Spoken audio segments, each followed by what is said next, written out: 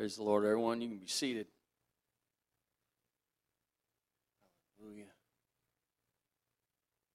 Catch my breath here a minute. That was some song service. Thank you, Jesus. Thank you. Well, it's good to be in church. The bologna sandwich is back with you tonight. That's what you're fixing to get fed. I hope you like bologna. Hallelujah. It's on white bread. Hallelujah. There's a little bit of Miracle Whip on there for you, but that's about it. Hallelujah. Hallelujah. I just want to say thank you to Pastor and Sister Riggin again. Give them honor tonight for the opportunity to stand behind this pulpit and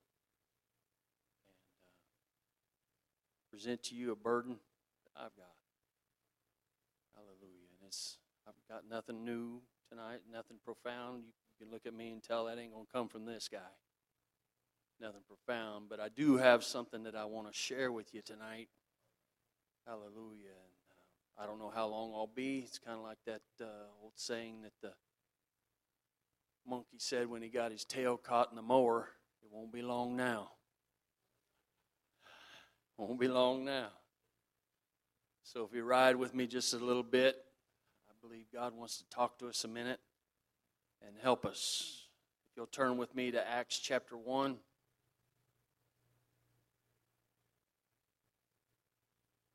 Hallelujah. Thank you, Jesus. Acts chapter 1. Beginning of verse 8, we'll read 8 through 11.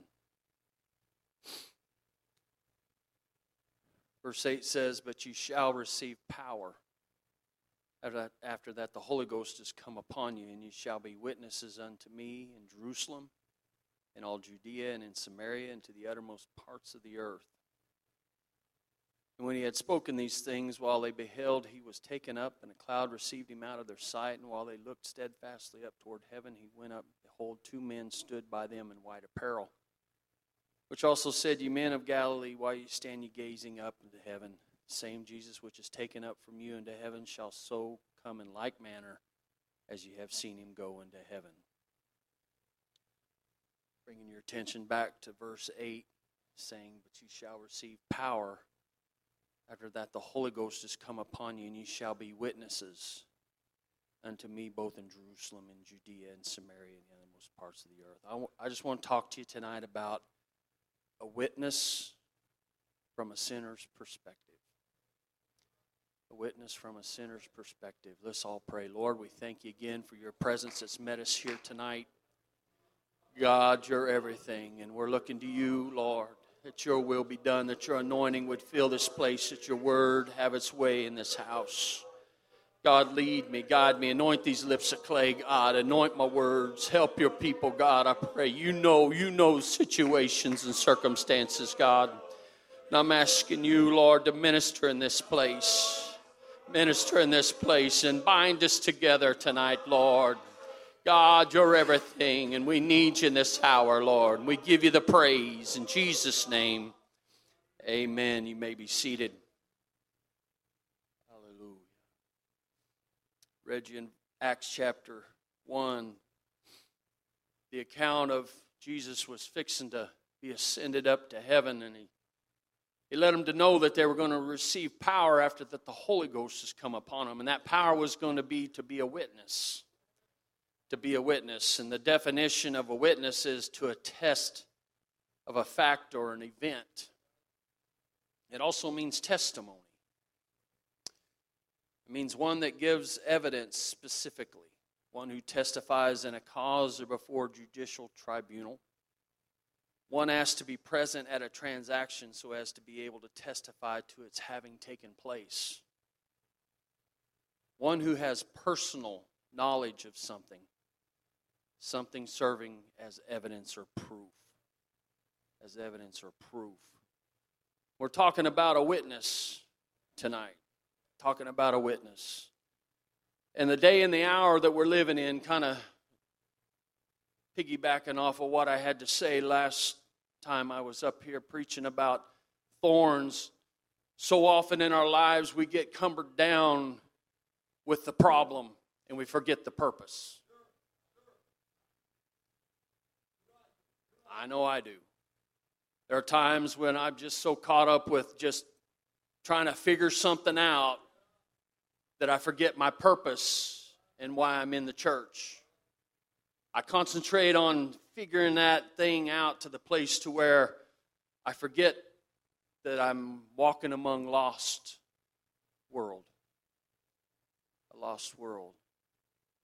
And I'm going to come to you tonight in a little bit different direction.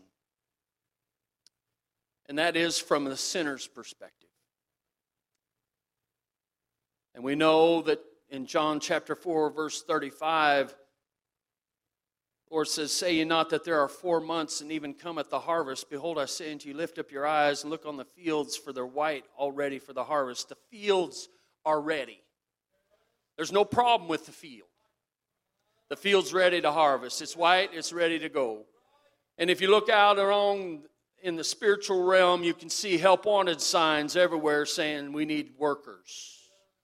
We need people to work in the fields that are white and ready for the harvest.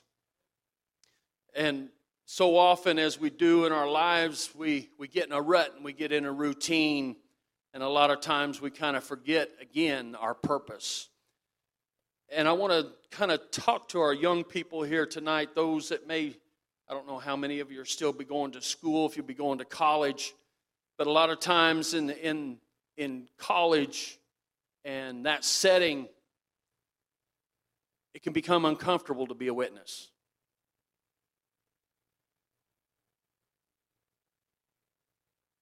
Your holiness standard can be uncomfortable. It just not in school, it can be in the workplace.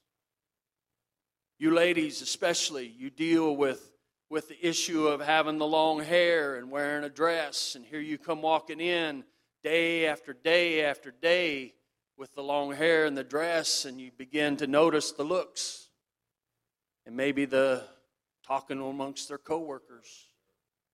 And every once in a while you may be checking out the fact that they're kind of giving you the cold shoulder, and that's uncomfortable. But I just want to bring out the other side of the equation. That person that's giving you the cold shoulder. I want to talk about that tonight. In John chapter 15, verses 18 through 21, the Lord let us to know, gives us information that's imperative for us to be effective if we're going to be a witness. We got to know the game. We got to know where we're standing. We got to know what's going to happen. And then the Lord lets us to know here, beginning of verse 18, it says, "If the world hates you, you know that it hated me before it hated you." Verse 19 says, "If you were of the world would love his own.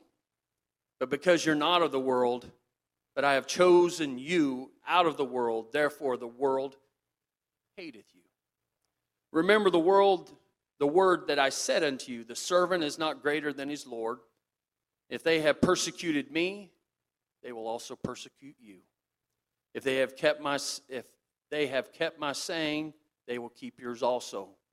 But all these things will they do unto you for my name's sake, because they know not him that sent me." You're dealing with a world that doesn't know God, especially today. I remember as a young man growing up, my parents took me to church. It wasn't truth, but elder, it was still church. And there was that element there of getting to know God, be it Trinity, but still knowing God and having that influence in my life. But now we're dealing with a generation that hasn't had that. You've got parents that don't take their kids to church.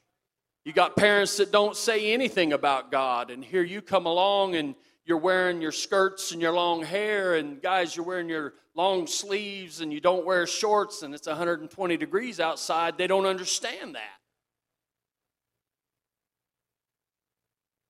And they don't know how to deal with that. And the Lord led us to know that the world is going to hate you. If you're going to think you're going to walk in there with a holiness standard, and the world just, oh man, wrap their arms around you and just love on you. Oh, you're looking good today. Man, no. The world's going to hate you because they don't comprehend. They don't know God.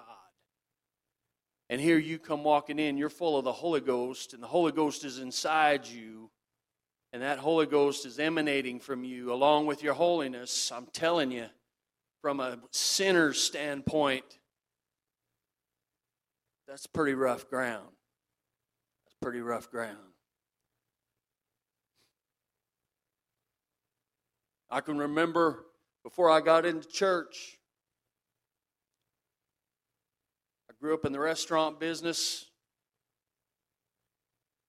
We had a lady in our restaurant that worked for us. Her name was Sister Linda Adams, and she was a dishwasher.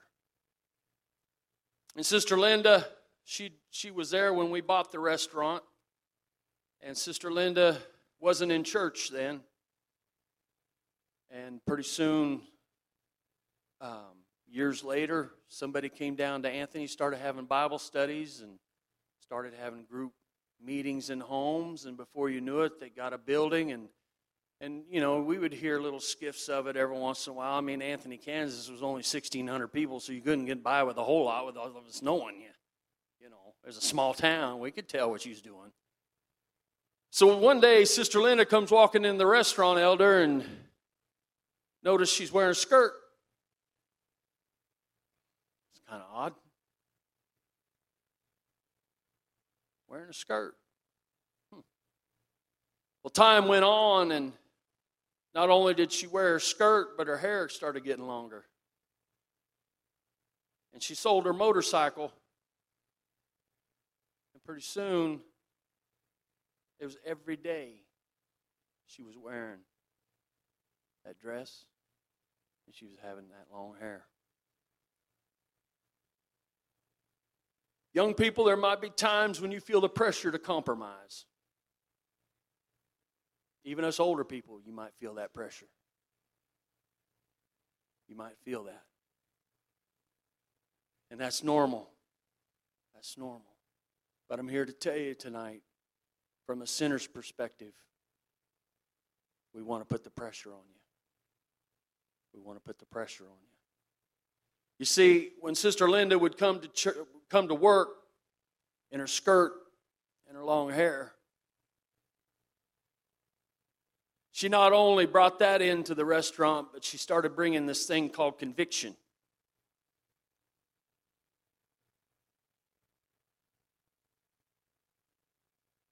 I didn't like it.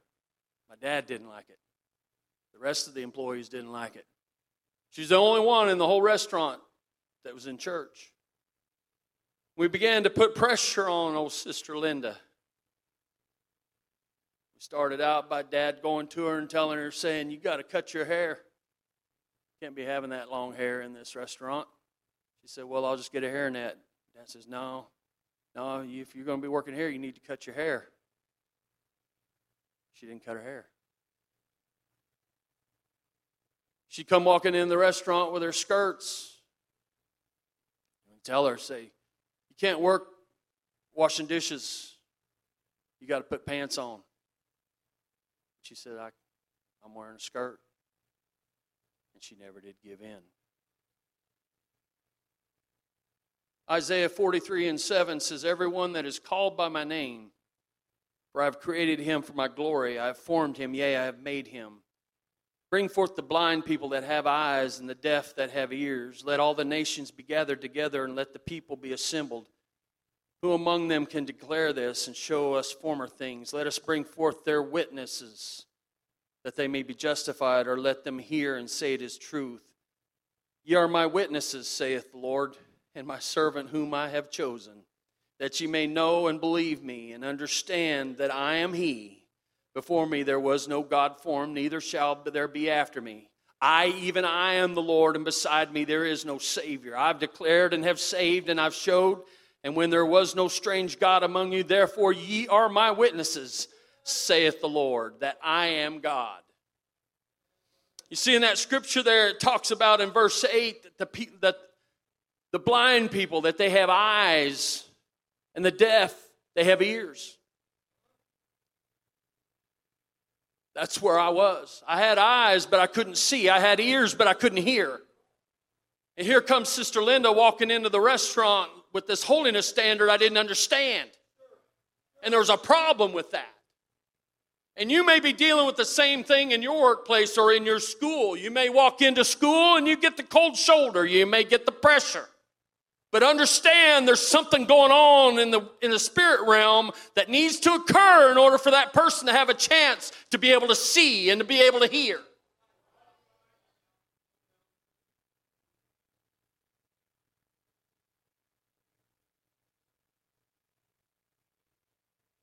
Why was I treating Sister Linda badly? Because I wanted her to conform to the world. See, I didn't know. I didn't know about this truth, Elder. I didn't understand it. Believe me, there were times when my buddies and I, we'd get together at my house, we'd sit around, and sometimes or another, there had come the subject of that Pentecostal church. I lived across the street from the courthouse, and you could look out my picture window, and you could see their church from my house. So it was right there all the time, so I could see it. And sometimes we'd look out there and see their cars parked out, and they're having service, and we'd kind of start talking amongst ourselves. What do you think about all that over there? Oh, that's nonsense. That's what I was thinking. We had ears, but we couldn't hear, and eyes we couldn't see. And here we are looking at one another trying to figure this out, Elder.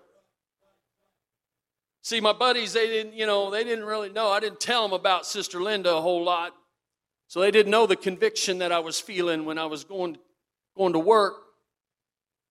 And they say, what do you think about that speaking in tongues? That's the devil, ain't it? Yeah, it is. I heard it is. It is of the devil.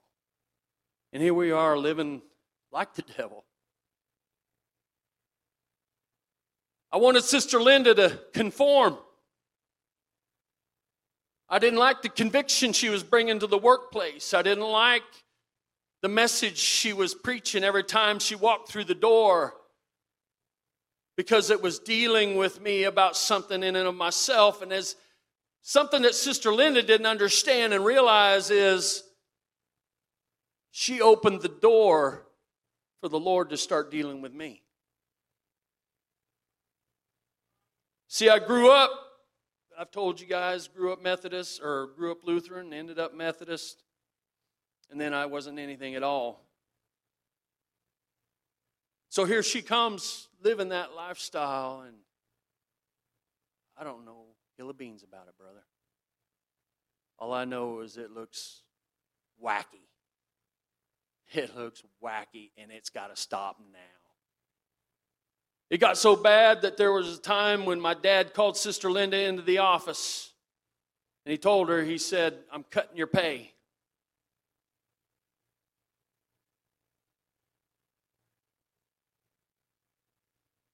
I've told you to cut your hair, and I've told you to wear pants, and you're not doing it, so I'm cutting your pay. Now, I'm here to tell you, dishwashers don't make six figures income. They don't make a whole lot to begin with. And here he was fixing to cut what little she was making. But she hung in there, Elder. She hung in there. She showed up the next day. Just like she showed up the day before, like the day before, like the day before. And that would grate on my nerves. I'd be like, man, what is going on? What is with her? But see, I wanted her to conform. I wanted her to just give in. Come on, just get in pants, man. In 2 Corinthians 4:3, he says, but if our gospel be hid, it's hid to them that are lost. Verse 4 says, in whom the God of this world hath blinded the minds of them which believe not, lest the light of the glorious gospel of Christ, who is the image of God, should shine unto them. For we preach not of ourselves, but Christ Jesus the Lord, ourselves your servant for Jesus' sake, for God whom commanded the light to shine in darkness. hath shined in our hearts to give the light of the knowledge of the glory of God in the face of Jesus Christ. You see, if Sister Linda would have conformed, she would have hid the gospel. If she would have conformed to just, oh man, I can't afford to cut and pay. Okay, all right, I'll get my hair cut and what that would have done to me would have said, she's just like everybody else. You see, what she also didn't know was I was searching, elder. I was living a life I didn't like living, and I was in a situation I didn't like being in, but I didn't let anybody know that, you see. I kept on the smile, and we did the party thing. We did the partied up. But see, people didn't see the nights when I'd go into my bedroom and lay there at night staring at my ceiling with tears streaming down my face going, God, I don't want to die lost.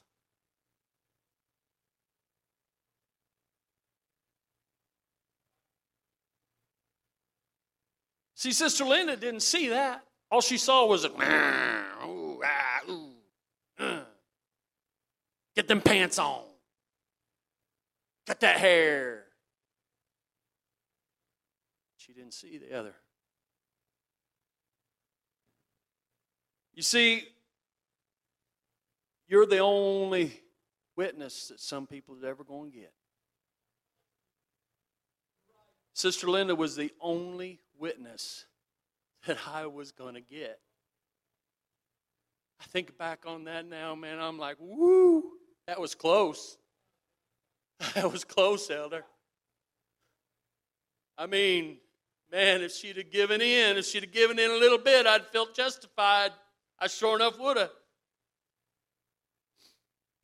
Matthew Henry, in his commentary about that scripture in 2 Corinthians, he says this. He says, God could have sent angels to make known the glorious doctrine of the gospel, or could have sent the most admired sons of men to teach the nations, but he chose humbler, weaker vessels, that his power might be more glorified in upholding them and in the blessed change wrought by their ministry.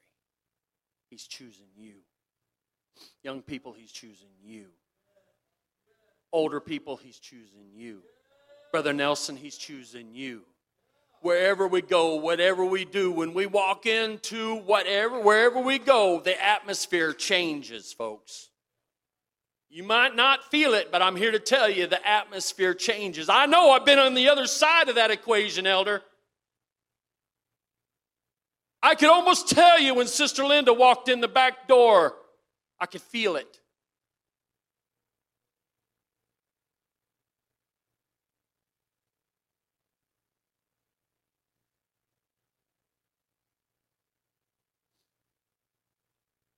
Another thing, Sister Linda, she had wisdom. I'll give her that. She didn't preach to me. She didn't have to.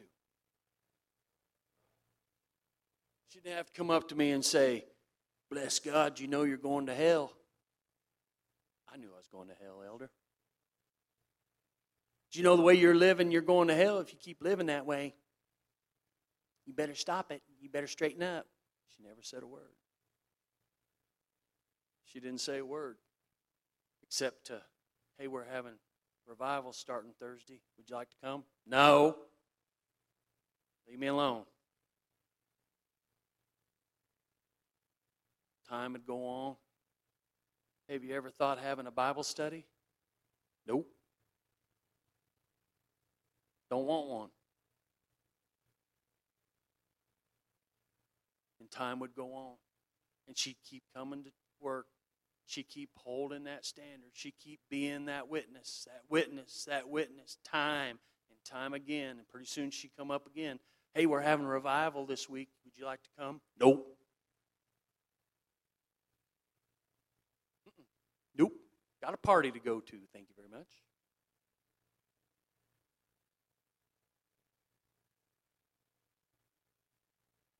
You interested in a Bible study? No. But as time went on, the Lord was dealing with me. He was doing His part. You see, what Sister Linda didn't realize was going on was God in the loneliness of my home or even in the party scene, God was sure enough doing His part on this boy. I remember a time, Elder, I went up to Wichita, Kansas. That was my haunt. That's where I went. I went up there and partied. I'd go to a nightclub or whatever, and I can still remember a time I went in there and the music was playing and people were dancing, and I was sitting at this bar stool, and I got up, and as I got up, it's like somebody turned the music down. I thought, well, maybe they're getting ready to make an announcement. So I looked around, and everybody else was acting like everything was still going on. People still dancing. Nobody stopped looking around. I was going, but I couldn't hear. I couldn't hear the music like I could. I thought, what's wrong with my ears, man? I must be getting sick. Yeah, that's probably why I'm going to get a flu. So I got up and I walked around the edge of this bar, and I was headed over towards a clearer area to where I could kind of figure this thing out. And Elder, as soon as I got over there, just like I'm talking to you, the Lord spoke to me and said, the way you're living is breaking my heart.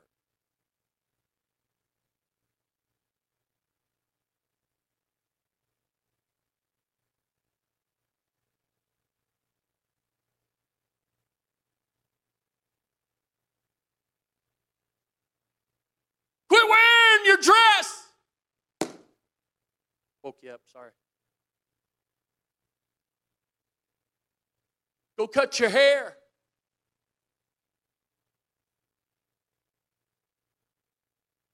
Give in. Give in.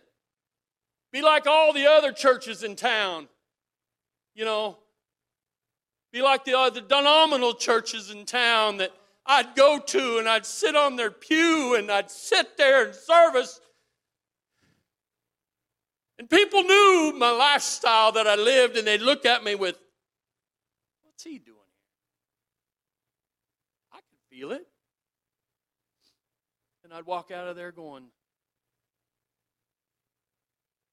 God, I don't know where you're at.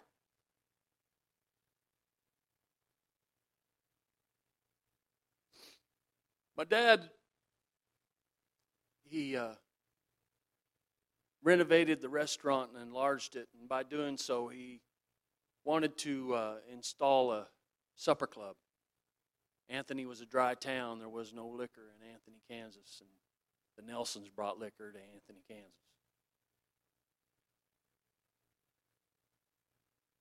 But before that we could actually do that, there was some grumbling going on with the denominational churches in town saying, oh no, you can't put a supper club in Anthony, Kansas. We ain't having that.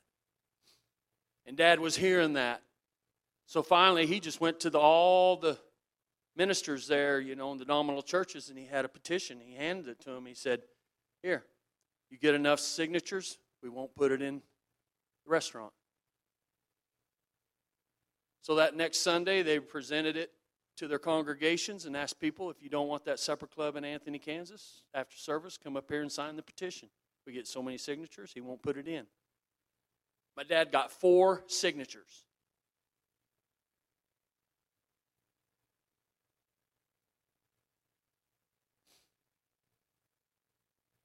Four out of 12 denominational churches in Anthony, Kansas. And the sad thing about it is those 4 people that signed that petition that were so pious about that looked down their nose at my dad and looked down their nose at me, just happened to go to the same Methodist church that we went to, Elder. So, the Nelsons, they're unclean. Those 4 individuals that signed that petition became our best customers in the supper club. You see, so that's what I grew up on as a sinner. I would see people professing Christianity only to be disappointed, elder. Yeah, you say you're Christian. But then you go sitting in my dad's supper club and you ain't acting very Christian. You say that you go to church and I seen you with another man's wife. I seen it going on. And I got so frustrated, Brother Hilton, to the place to where I remember standing in my house telling God, God, if this is what it takes to be saved, I'm going to hell. I'm not doing it. I'm not playing that game. If that's what it takes, going to that church or that church or that church, I'm not doing it. I'll go to hell. And there was Sister Linda. Day in, day out. Thought to myself, Sister Linda can't be right.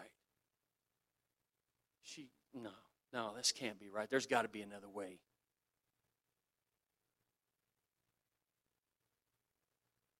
But you see, God saw my heart, and He heard me in that house that day.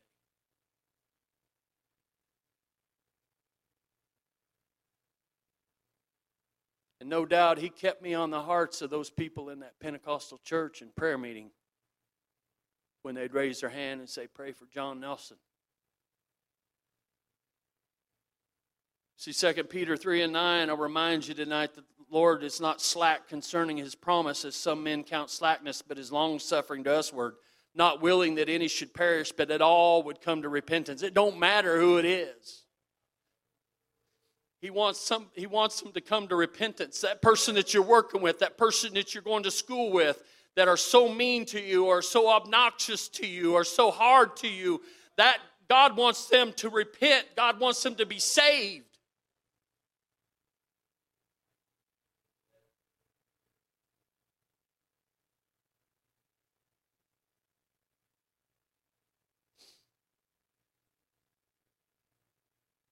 James chapter 1, verses 2 through 4 says, my brethren, count it all joy when you fall into diverse temptations, knowing this, that the trying of your faith worketh patience, but let patience have her perfect work, that you may be perfect and entire, wanting nothing. That Greek definition of temptations there says a putting to proof. That's exactly what I did with Sister Linda. I put her to proof. Verse 4 says, but let patience have her perfect work, that you may be perfect and entire and wanting nothing. Thank God, Sister Linda, let patience have its perfect work. Thank God she didn't get frustrated and get mad at me personally for the way I treated her. Somehow, some way, she didn't take it personal. And she just kept living it to the time when she finally looked at me and says, would you like a Bible study? And I said, yeah, I think I would. What time? After we picked her up off the floor. Wake up, wake up.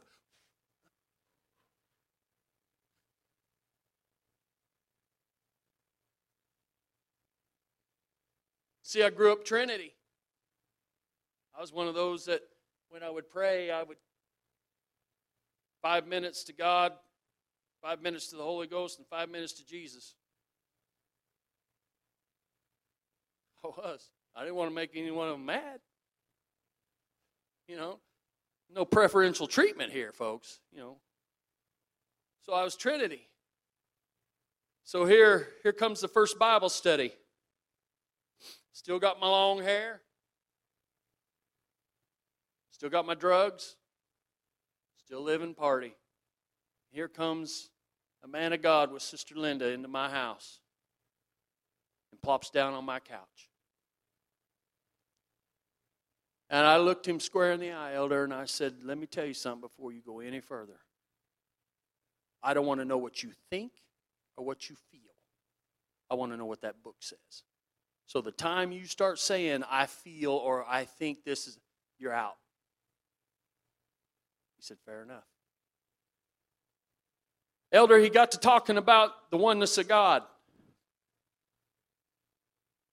Kind of a weird place to start, ain't it? I mean, I don't know if fat meat's greasy when it comes to Scripture. And here he is starting on the oneness of God. He looks at me and he says, John, how many gods are there? I know that.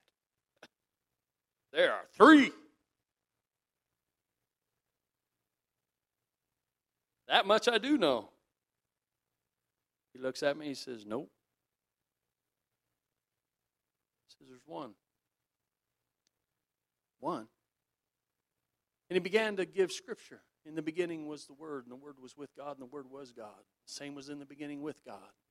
And the Word became flesh and dwelt among us. An elder, the God that met me in the bar that night, came down in that room, in that living room.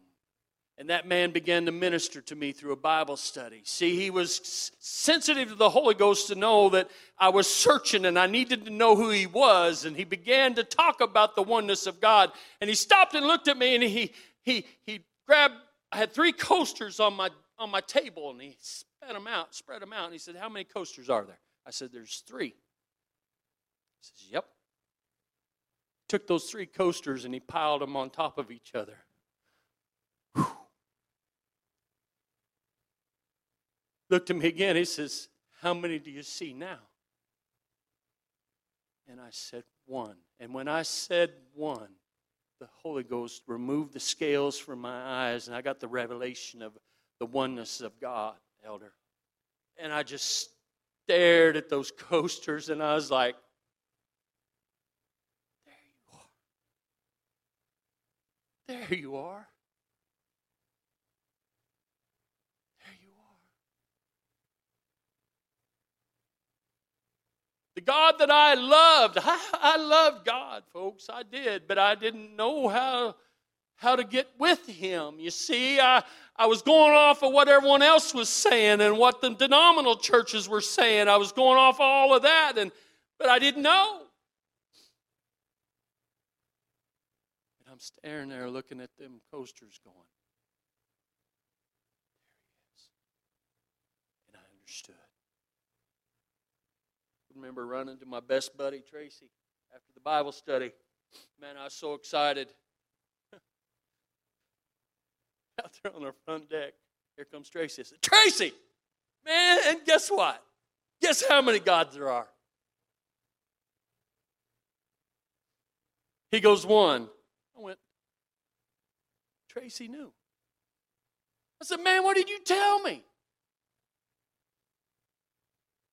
And that began the process of a day when I finally got up early one Sunday morning, Brother Jerry, opened up my closet and got my best duds out, took a shower, put on deodorant.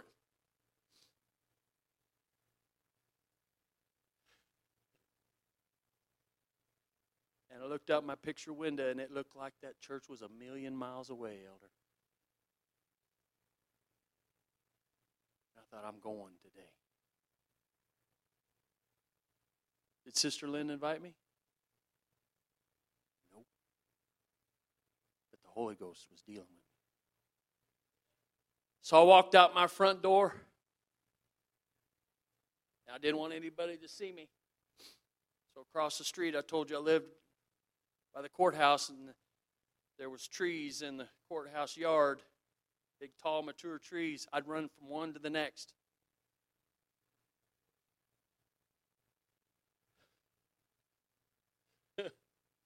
Now that's been a few cheeseburgers ago. I'd need some bigger trees today. But I did. I'd hide behind that tree and I'd look around. Card come, I'd duck back.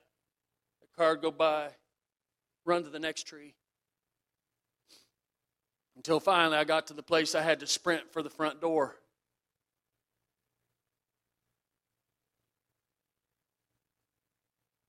And I ran in there. And I opened up the door, elder. And I walked in, and Sister Linda was up at the front of the church. You was talking about where you got the Holy Ghost and where is about the same the other side of the tracks. The other side of the tracks for sure. And she turned around and her eyes was as big as saucers. And she went, John.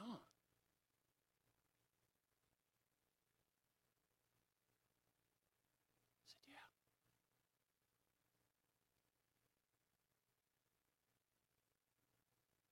You see, I was tired of being disappointed. And I thought Sister Linda was just another denomination. I didn't understand. Talking about a witness from a sinner's perspective. You don't know what God's doing in their house. You don't know how God's dealing with them. You don't know. Thank God Sister Linda was a witness. Let's all stand here tonight. I'm going to read you one last scripture. Sister Tori, you can come to the music.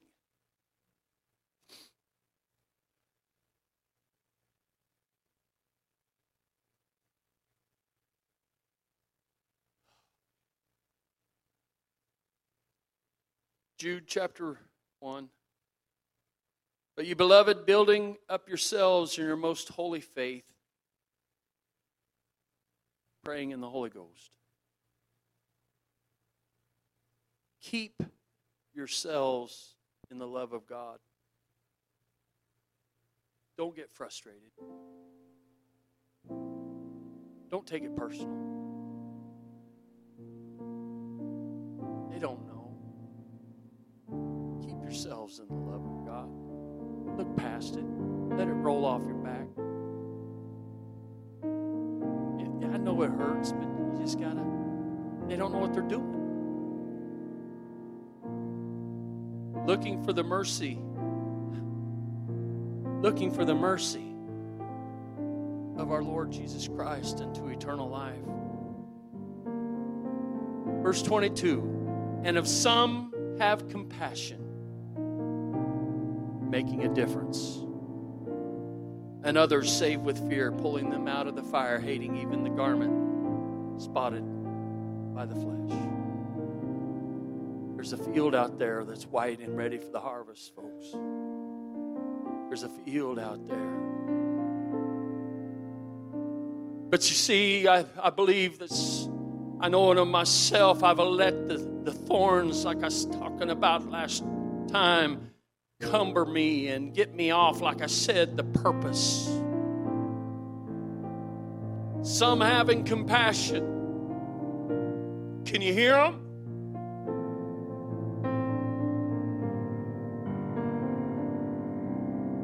Can you hear the little 12-year-old boy in his home tonight that's wondering if his daddy's coming home? And if he does come home, will he be drunk again?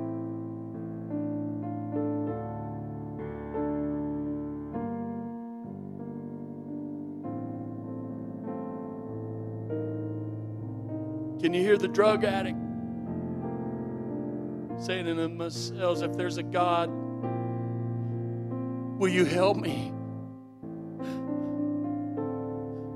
Can you hear the mama saying, God, put my family back together? Can you hear them? Can you hear them? Can you hear their cries tonight? Can you hear the young man that's looking at his cell phone on social media and they're talking bad about him and bullying him, and he throws the phone across the room and he's contemplating ending it all.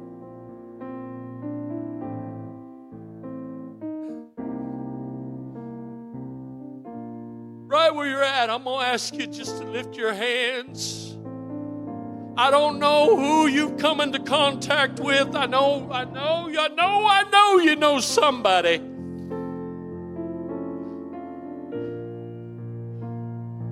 I know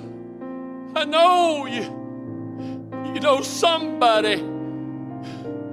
And I'm going to ask you to ask God to help you renew your purpose. Renew your purpose. To renew your witness. Renew your witness. Renew your witness. They need you. They need you. You're the only hope. You're the only one that's carrying it to them. That you understand. And nobody else is going there. Pastor's not going there. These altars are open. I'm going to invite you to come up here tonight and bring that person with you. Whoever it is, I'm going to ask you to petition God. Say, God, renew a burden for them, God. Oh, that's it, church. That's it. Oh, God, help us, Lord. Help us, God. Help us, God.